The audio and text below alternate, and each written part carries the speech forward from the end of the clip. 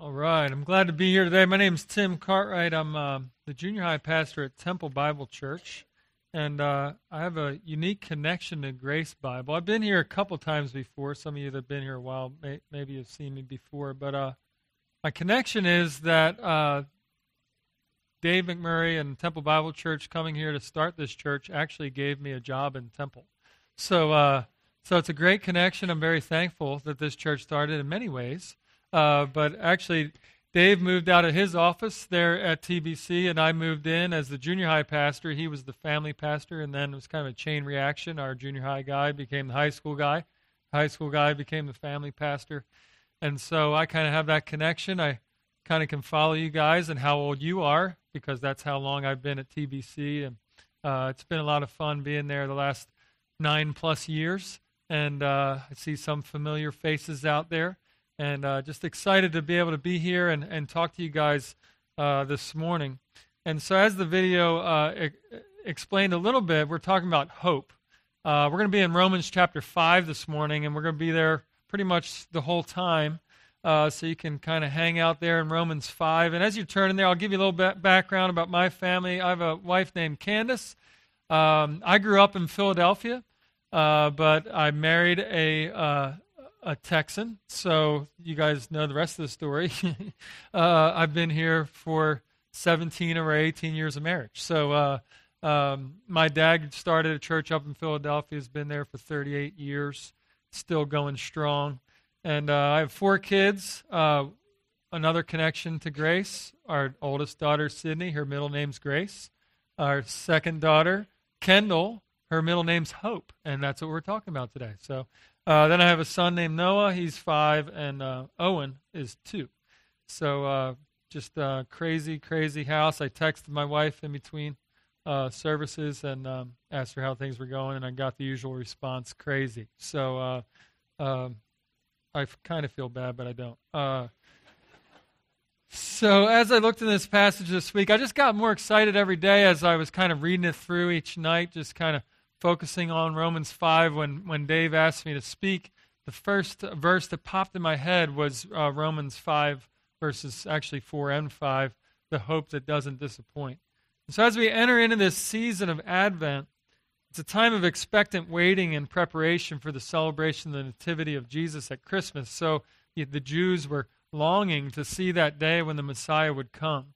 And for us, it's a similar longing that we have, not just looking back and recognizing Jesus came, but also for us, his return as well. So we celebrate Advent. GBC here has some great resources. Out in the lobby, you'll see a green cover that you can take to a resource for a devotional guide for you and your family.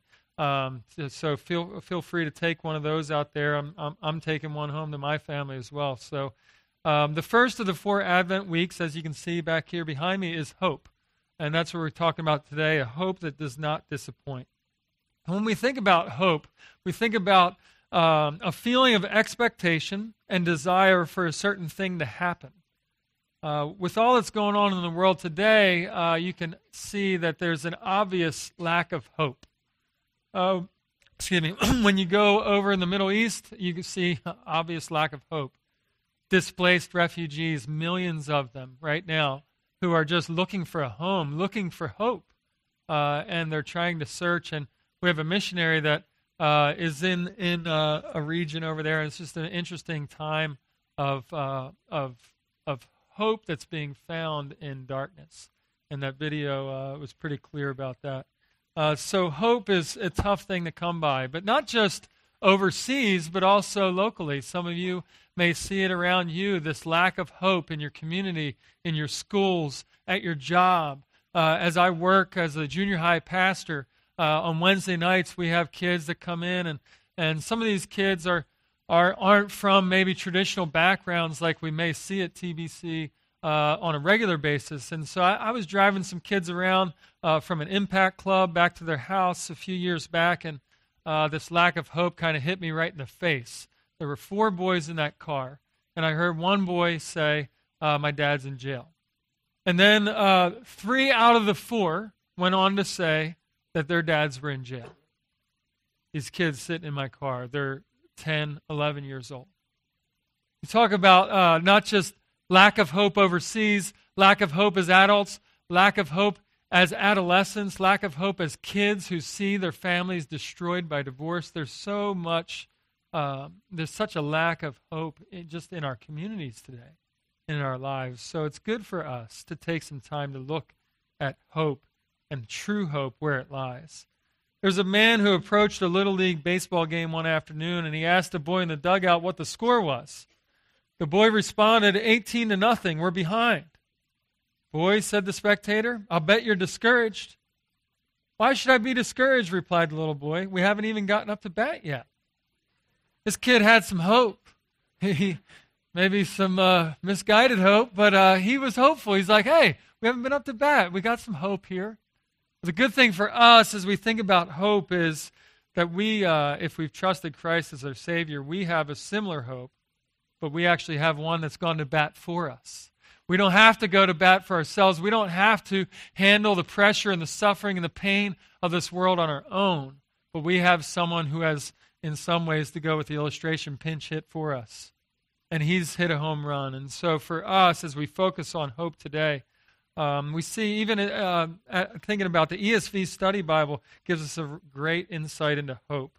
Those who are justified by faith have an unshakable hope, knowing they will be saved from God's wrath on the day of judgment by virtue of Christ's substitutionary death on their behalf. So there's a substitutionary death, a justification that takes place, and throughout Romans 5 as we look today, you're going to see a form of that word a number of times in this passage. So I want us to understand a little bit more of justification. Justification is God's act of removing the guilt and penalty of sin, while at the same time declaring a sinner righteous through Christ's atoning sacrifice. Let me state that again. Justification is God's act of removing the guilt and penalty of sin, while at the same time declaring a sinner righteous through Christ's atoning sacrifice. So some of you may have heard it put this way. I've taught it this way, but it's kind of an interesting analogy where you're in a courtroom and you are waiting sentencing. There's been the trial, and you know you're guilty. And you're guilty of a crime, and you're guilty so much that you're actually facing death. And there's really, you don't see any hope in any solution of the judgment that's about to come down on you. But someone steps in and takes your place. Someone willingly says, I will die for you. I will take your place. Judge, take me instead. I've heard this illustration. I've taught this illustration in relation to justification, but I think that illustration falls a little short if we just leave it there. Because if you think about justification, that's only the first half of what it means to be justified. Someone taking your place. Someone coming alongside you and saying, no, I know you deserve this. I know you deserve death, but I'm taking your place. But if we just leave it there, it's only halfway because we're still dirty, rotten, stinking sinners. We're still guilty. We're still people that deserve some kind of punishment. And if we don't get punished then, we're going to get punished in the future because we still sin.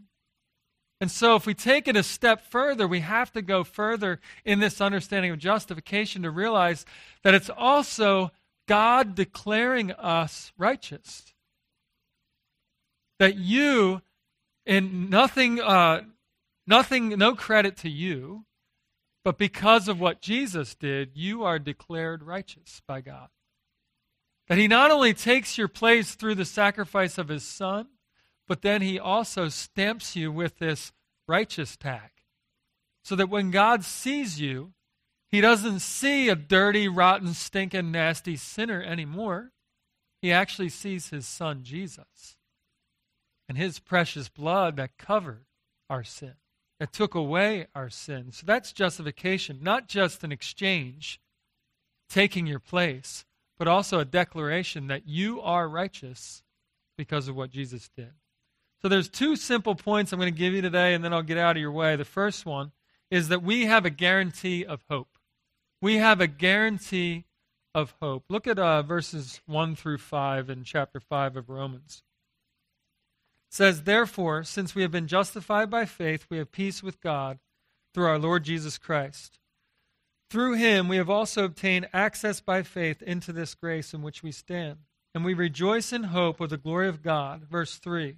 "Not only that, but we rejoice in our sufferings, knowing that suffering produces endurance, and endurance produces character, and character produces hope. And hope does not put us to shame, because God's love has been poured into our hearts through the Holy Spirit who has been given to us." You read this passage, it actually sounds very similar to another passage in James, James chapter 1. This whole progression that James gives of trial and suffering. So it's important for us to see that Paul gives this kind of like a list of things that come about in this progression of things. He talks about peace, talks about grace, talks about rejoicing, suffering, endurance, character, and hope. So on one end, he's kind of reversed to the Advent season. He's over here starting with peace, and then he finishes with hope. There's some things in the middle, and as a junior high pastor, I also often think immaturely about things. So I try not to incorporate that too much in my sermons to big people. But in this instance, I couldn't help but think of an Oreo cookie. And I'll help you understand it as I go. But you got peace on one end. You got one side of the cookie. You got hope on the other side, right? And in the middle, you got some other ingredients. And one of the ingredients that you wouldn't normally associate with sweet white cream, like my daughter, she just licks the cream. She doesn't eat the cookie. She doesn't like chocolate. Something's wrong with her. But something in the middle, the sweet cream, is suffering. Paul includes in this progression the fact that in order to have true hope, in order to understand what the hope is that exists within us, a big part of that is suffering. A big part of that is enduring difficult trials and testing and temptations and struggle. And so it's important for us to not discount that and not just focus on the peace and hope, but the reality is suffering is either in your backyard or it's coming. You are dealing with suffering now or you will deal with it soon. It's a part of life. And it's a part of us learning who our true hope is and where it can be found. So we can see that there's a hope that we have. A pastor up in Philadelphia, he's not my favorite just because he's from Philadelphia, but he's just a powerful speaker, a pastor of Epiphany Fellowship. He said this, it's just a really basic quote, "You're only going through what you're going through." You're like, yeah, obviously. It's kind of obvious there that that's true. But he kind of laid the background a little bit, and he was talking about suffering, and he's saying, look, for us to have a proper perspective on hope, we need to understand that we are only going through suffering, that there is an end to suffering. And some of you are like, nah, I don't think so. I've been suffering way too long. But the reality is, the fact is, in Scripture, it says that we have hope, that we have a promise, that we have something we look forward to, the end of suffering, the end of pain. Now, I long for the day when cancer is no more. Now, it may be because doctors come up with amazing cures, but eventually, someday, cancer will be no more. My mother-in-law, she passed away this past June at the age of 60 because of cancer. Just a difficult battle. And my wife and I have gone through that tough test and that tough trial. And the suffering that's taken place has brought us more hope. Brought us more hope in our Savior. Hope of eternity. Hope of something different. Hope of restoration and redemption. So on the surface we see these things are tough, but we have hope in something that lasts eternal. Look in verse 2.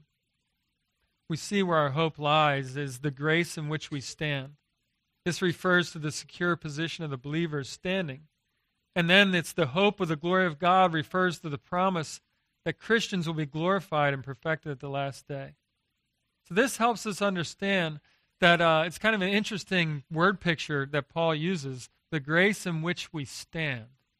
So I kind of picture, just because I have a weird imagination maybe, but I just picture like a big tub. And it's like, those things where sometimes people baptize people in, like little short things. And I picture a bunch of water and me standing in the middle. And then I'm not moving out of that water. And that water that's in there is grace.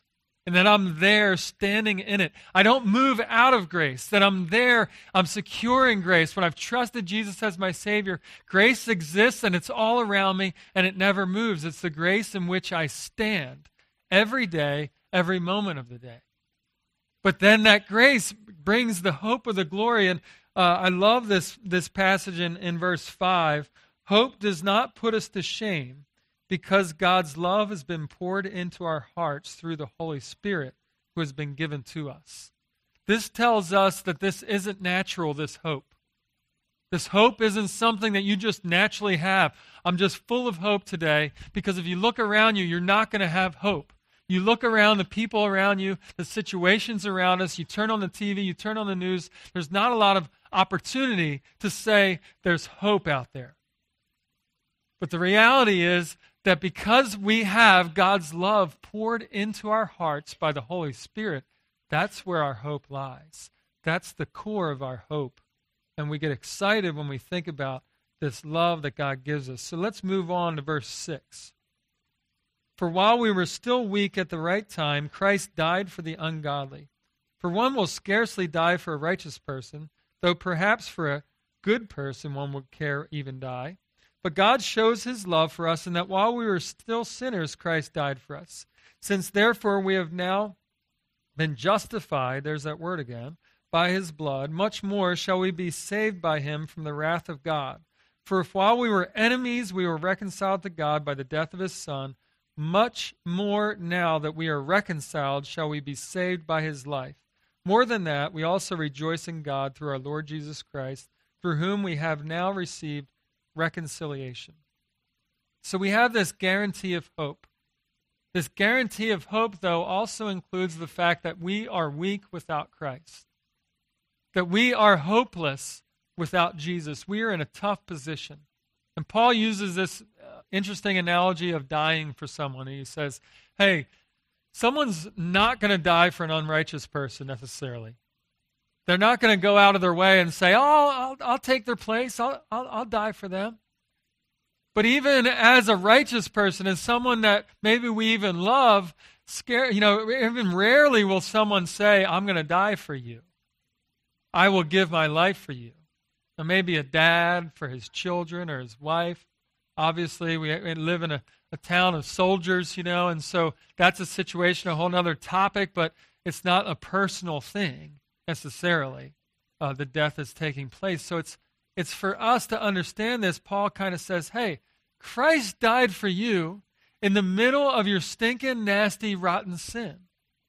Christ died for you when you were an enemy of the cross of Christ.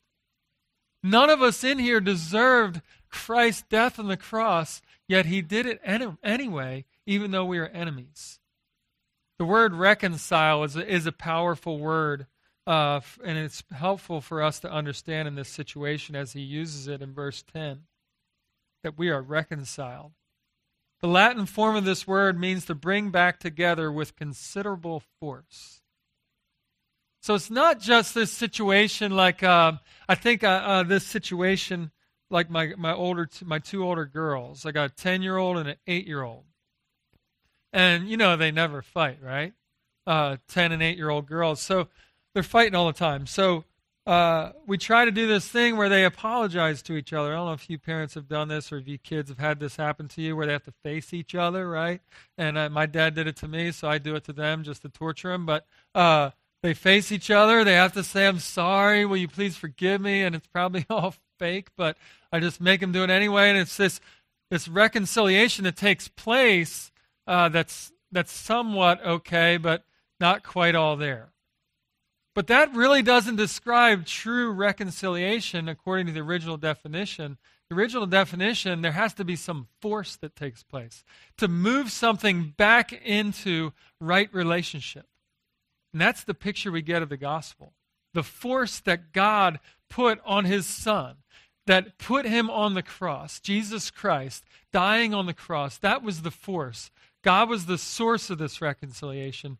The force came in the picture of the cross. And then we see this demonstration. The object was us, and then the result for us is rejoicing and hope. And so there's this reconciliation that takes place, and Paul paints a great picture of that there was considerable force that took place on Christ to bring us into right relationship with God. And so it's a powerful thing. So not only do we have a guarantee of hope, but we also have the proof of the guarantee of hope. Moving on in Romans 5, we see in these verses here, 12 through 20, this proof of the guarantee of hope. So let's read those. Verse 12. Therefore, just as sin came into the world through one man, and death through sin, so death spread to all men because all sinned. For sin indeed was in the world before the law was given, but sin is not counted where there is no law. Verse 14. Yet death reigned from Adam to Moses, even over those whose sinning was not, like the transgression of Adam, who was a type of the one who was to come. So let's stop there for a second. Hope was dashed through the sin of Adam as death and eternal punishment passed to all.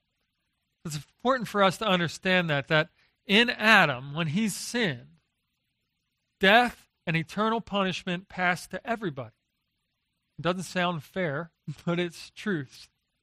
And it's what God's word says. And for us to understand that, some of us may argue, well, how is it that you can say that we have a sin nature and that we're born in sin and that we're born into this sinful nature? The best description I can come up with, or the best evidence I can come up with, just kind of off the top of my head, is any kid that's under 2. And many of you have had children. Maybe they're older now. Some of you are in the middle of kids and raising them. I have a 2-year-old we just adopted recently. And he, of the 4, is the craziest with those things called temper tantrums. And recently, my wife started texting me pictures of his tantrums. And she texted me one of him face first in the post office, just down on his hands, on his belly, in the dirty nest, which my wife's a germaphobe, so it makes it more funny. But on his belly, just throwing a fit. He's in H-E-B, throwing a fit. And he's throwing his head around, busting my lip open because he's got a big old hard head, And it's tough. But it's such a great picture of the sin nature. No one taught him to sin. No one taught him to scream. No one taught him to look at his brother with his wagging finger and say, stop. He could barely say any words, but he knows that word because his 5-year-old brother tortures him. But it's sin nature, and you don't have to go far to see it.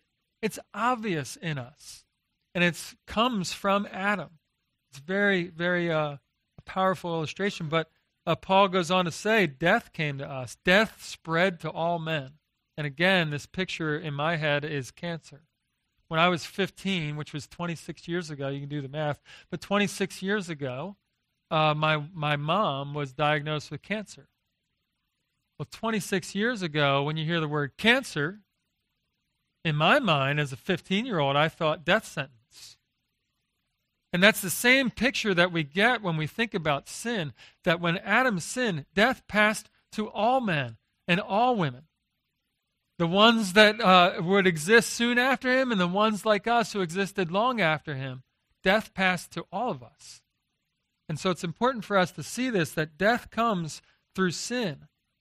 So Adam is a type of Christ, for both Adam and Christ are covenantal heads of the human race, so that all people are either in Adam or in Christ. So all of us are in Adam by physical birth. We are children of Adam, so to speak. But only those who have trusted in Jesus are in Christ by birth, spiritual birth, new birth. 1 Corinthians 15, 21 and 22 gives us a good picture of this. It says, for as by a man came death, by a man has come also the resurrection of the dead. For as in Adam all die, so also in Christ shall all be made alive. So because of Adam's sin, it's passed on to us. Now we all die. Depressing thought. We're all facing death. But the hope that comes is right here in the second half, is also in Christ shall all be made alive. So that's a powerful statement. So moving on in verse 15, let's look at that. The free gift is not like the trespass, for if many died through one man's trespass, much more have the grace of God and the free gift by the grace of that one man, Jesus Christ, abounded for many. And the free gift is not like the result of that one man's sin.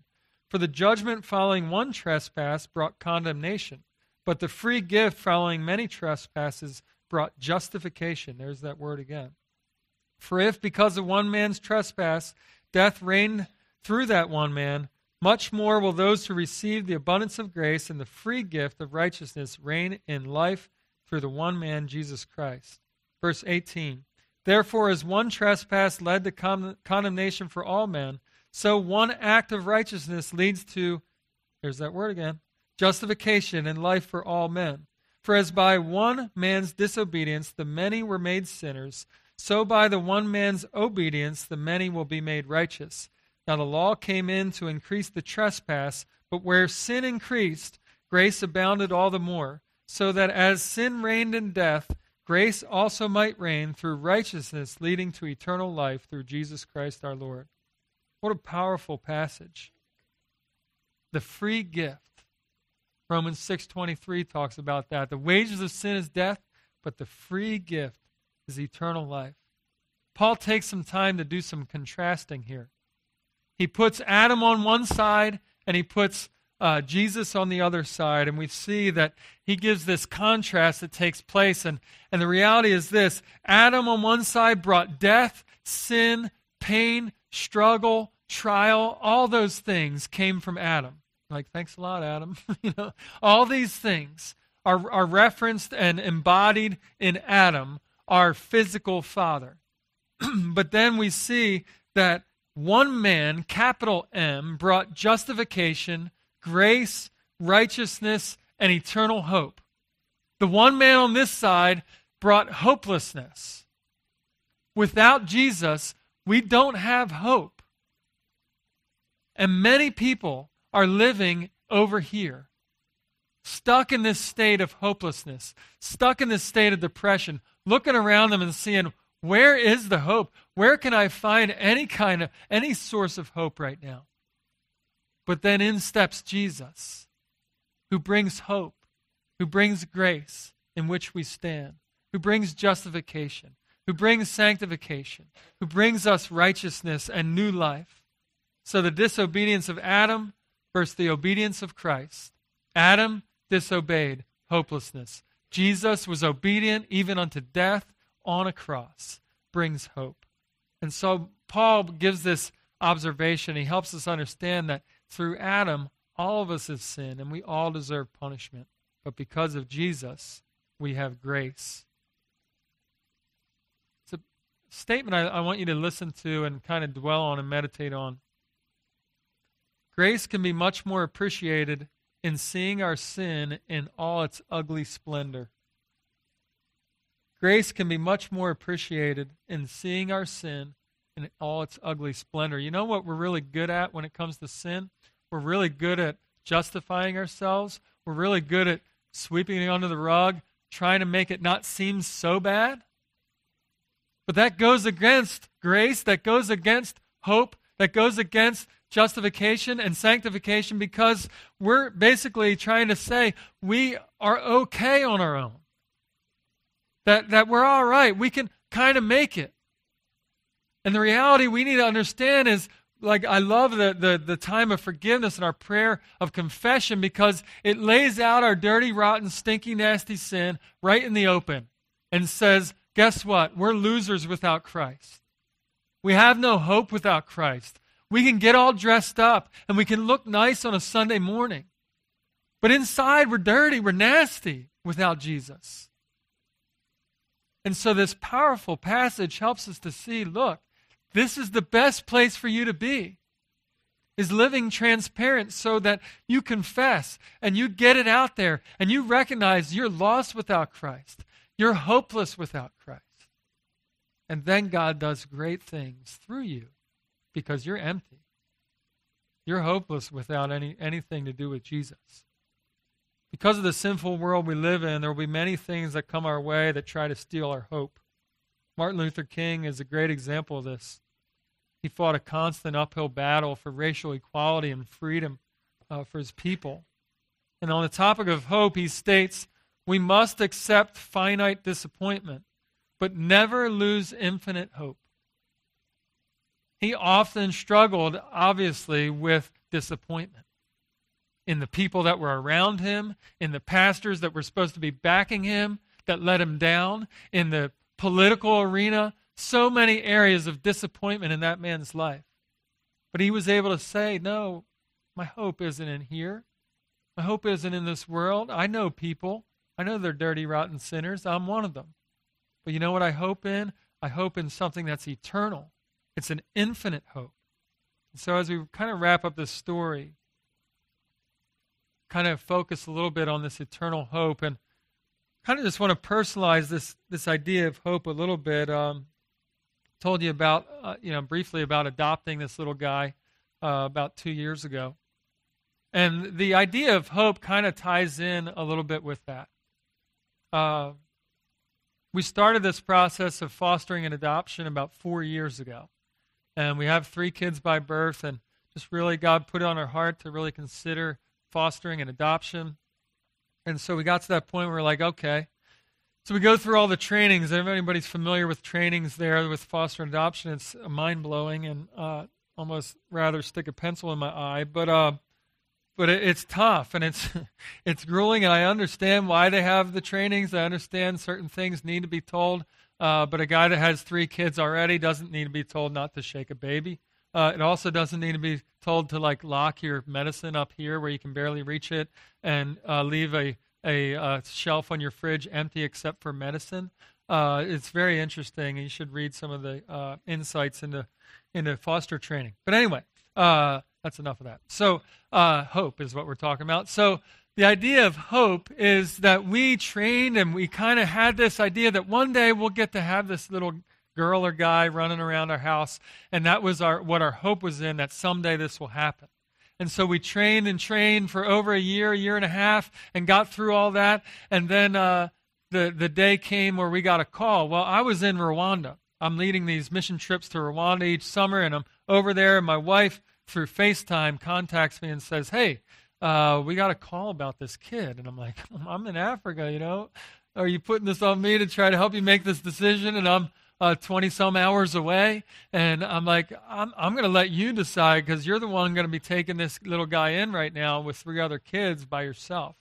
So she decided, we're going to go ahead and do it. He's about 3 at the time. And so she said she's going to go ahead and do it. So our missions pastor, Chase Bowers, was there in Rwanda with me, and I'm telling him I'm so excited, and hope was just springing out of me, I was just ear to ear, just smile, just really excited about meeting this little guy and being able to get home and rush home. I was even talking about taking an earlier flight out of there so I could see him.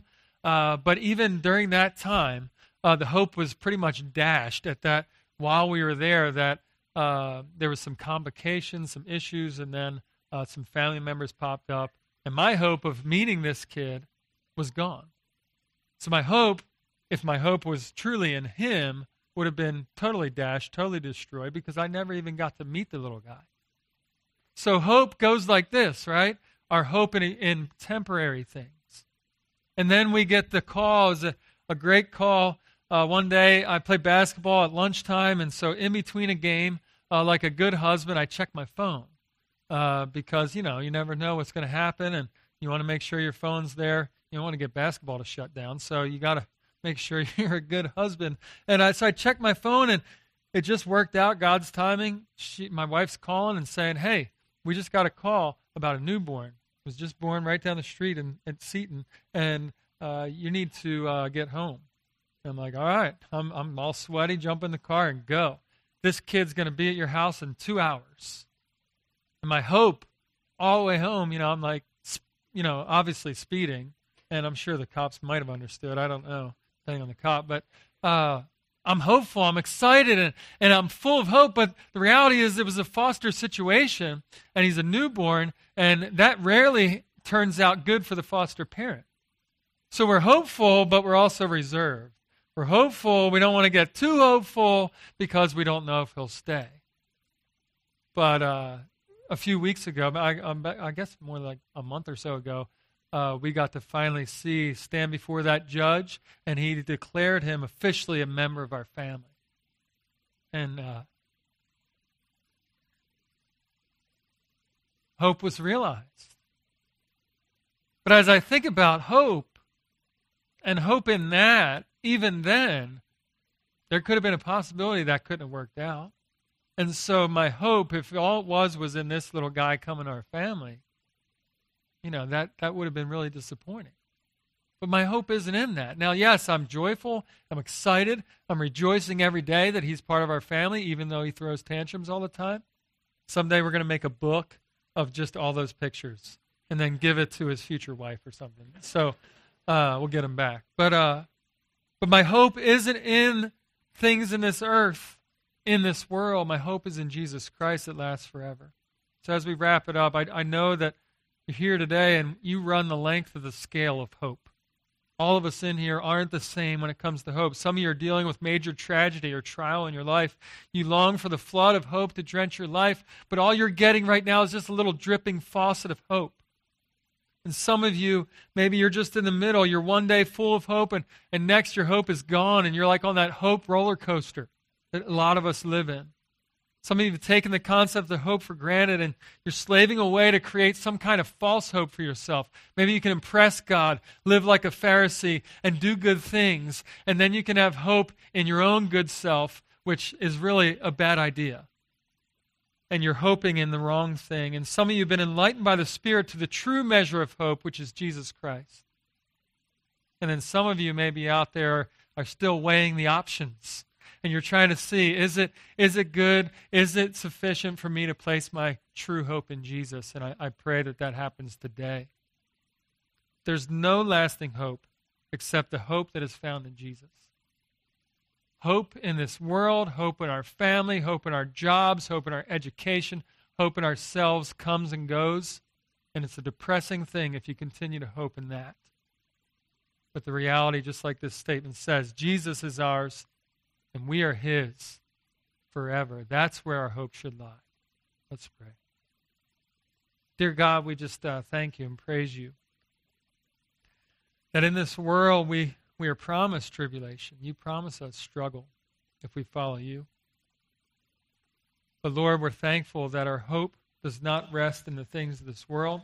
Our hope does not rest in the people that are near us, our loved ones, our friends, our jobs. Lord, we thank you that our hope rests in someone who came as a little baby to this earth to live a life that was sinless, to live a life that honored you, to take our place, and to not only take our place, but to give us new life and declare us righteous before you. Lord, I pray that if there's anybody in here today that does not have that hope, that has never trusted in you as their Lord and Savior, I pray that they'll take the time to even do that today, that you will just pierce their heart with a message of the gospel to help them to understand that true hope only comes in trusting Jesus and his finished work on the cross and his resurrection. As we continue this service and a time of communion and reflection, Lord, I pray that you'll just allow us to do business with you in this area of hope and confess our false hope to you and rest in the hopefulness that comes through the cross. In your name we pray. Amen.